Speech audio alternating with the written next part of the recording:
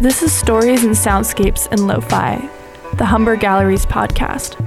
The purpose of this podcast is to take a look at The Breath of Distance, the current show at the Humber Galleries.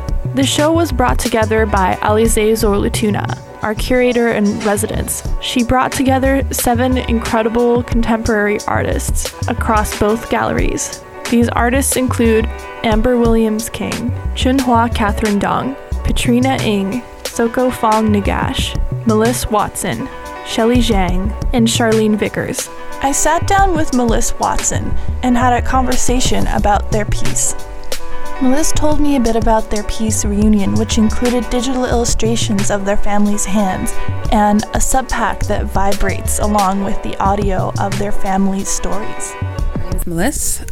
I grew up just outside of Toronto, a place called Markham. I was adopted, and most of my family lives in Georgia and also in California. But the work is largely based on meeting my family from Georgia for the first time. And kind of like the work that I have up at Humber looks at kind of what we hold. They're digital illustrations of my family members' hands from photographs taken while I was there. And on top of those, there's like the backs of photographs that were given to me of our family. So those are like the first pictures that I received of what my family members look like and stuff like that. So folks can kind of just read like what's written on the backs. So kind of just thinking of hands as the kind of conduits or the holders of our stories and our the intergenerational connections that we share, even when we don't necessarily like know our ancestors or have connections with our lines. It's a part of us, and it's a part of like our healing and our healing ourselves as well. So that's kind of what the work is about.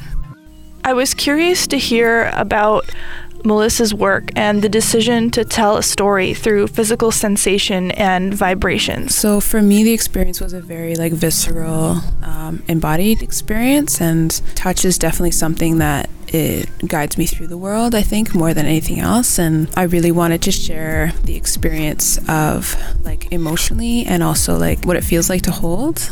And so there's a sense of comfort coming from this the use of vibration, and there's also a sense of like it could be anxiety provoking, it could bring up lots of things. Mm-hmm. And I think I wanted to share like the complexity of what that is, of like the anticipation and also the fear and also the unknown.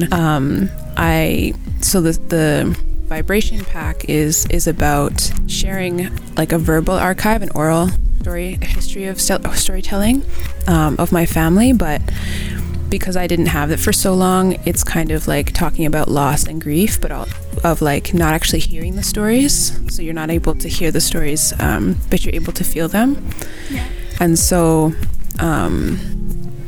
that's what I wanted to share with others. So that might feel like you're being held, and maybe like just feeling the ways that people in your own family spoke. I wanted to like allow people to go into their own experiences, and also that the relationships with family, however those families are, whether chosen or like biological, those relationships are complicated, and I wanted to offer like a moment of healing or reflection that is very personal and people could have with them just themselves.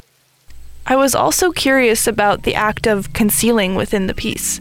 By only allowing a certain amount of context to be revealed to the viewers, I asked Melisse, how does the physical sensation of audio towards the body work with redirecting the gaze? Part of it, I think, is looking, so the work is like kind of its own archive, and looking at archives and responding to archives of like Black and Indigenous people historically has been very much an experience of where there's sometimes a lack of consent from the people whose stories they are, and oftentimes they can kind of come from a place of like great harm, and there can be a lot of gaze involved in this process of like learning and knowing, and also like a great loss from the people whose stories they actually are, and like the generationally like generational gaps in knowing. So in kind of having this like incredible opportunity and gift to like be reconnected and reunited with these stories, I felt like a great responsibility to hold them well, and also letting folks, like, I think the concealing part is more to let people know who maybe don't have their stories, or who are just coming to their stories, or to feel like they have something to hold on to, that they don't have to share if they don't want to, or we can, and we also hold our stories in different ways. There is a part of our stories that is that is held in orality. So would you say it's more about connecting rather than it is like concealing and like holding back? It's more of just a way of further connecting with other people's stories who, you know, are in a similar situation or are within the community where they might be feeling the same way. I think it's both. Yeah, for sure. I think it's both, like wanting to connect with others who may experience similar things, who may just have like pieces and not full stories, to kind of give them a little bit of comfort in that. Because for me, it kind of felt like I was always seeking more, or that like I actually having those stories wasn't going to be possible. So that's part of it. And also the reality is sometimes we don't have these photographs. Sometimes we don't have the ways that our family members spoke. And that's kind of like a grieving process. And so part of it is, you know, part of this is about love, and part of it is about longing, and part of it is about grief. And I wanted folks to kind of be held in experiencing all those things. So noticing that something is missing, or not missing, but is there, but is just not accessible, or something that you can't necessarily grasp. I think I wanted people to feel that. I felt that this piece was an act of resistance, an intimate and personal experience that's both felt physically and emotionally through concealing and folding. I asked Melisse, how do they reclaim these memories and stories as a part of their healing? I mean, the piece as a whole, there are so many more pieces of it, and it is one that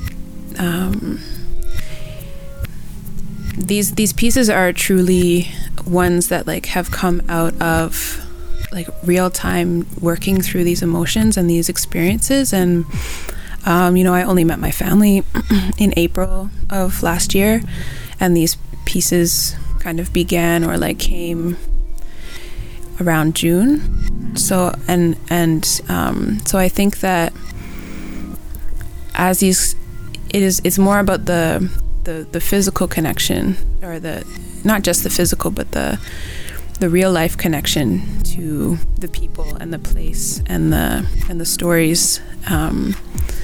It does feel like healing, but it's hard to describe. It's hard to describe this sense of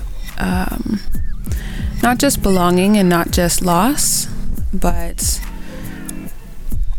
a sense of being here. It's very much a sense of being present, and like you can feel it. I don't really know how to describe it, but sometimes healing is seen, or even resistance is seen as like this act that is forceful, or that is going to end somewhere. It's going to it's a journey somewhere, and there will be a destination. You know, like I think now more people understand healing is like a long process, and but I think there really is something about being able to return to somewhere, whether that's like a physical place or a emotional place or a spiritual place, that allows for a sense of like calm, allows for a sense of like groundedness. That is what I can see right now as like what healing is, because there's no like returning, there's no real returning to like a time before the pain happened, or a time before the loss happened, or a time before the distance became the distance, you know. There will always be the memory of the distance, but the piece is called Reunion because it's about like reuniting your being and your community and your stories with yourself, and being able to continue to pass those on generationally, I think is like one of the most powerful parts of healing. Yeah, even if you don't have them passed down to you, you have stories to pass on to someone, and I think that that's an incredible part of this like learning journey, you know. This was Stories in Soundscapes and LoFi, the Humber Galleries podcast. This podcast was recorded on Humber's North Campus. We acknowledge the land that we're guests on. We acknowledge that Humber's Central Campus is located in Adobigo, Place of the Alders in the Ojibwe language. It's uniquely situated along the Humber River watershed, which historically provided an integral connection for Aboriginal peoples between the Lakeshore of Ontario and the Lake Simcoe Georgian Bay region, known as the traditional territory of the Ojibwe Anishinaabe Aboriginal people. It includes several First Nations communities throughout the area. Thanks for listening, and make sure to check out our other episodes.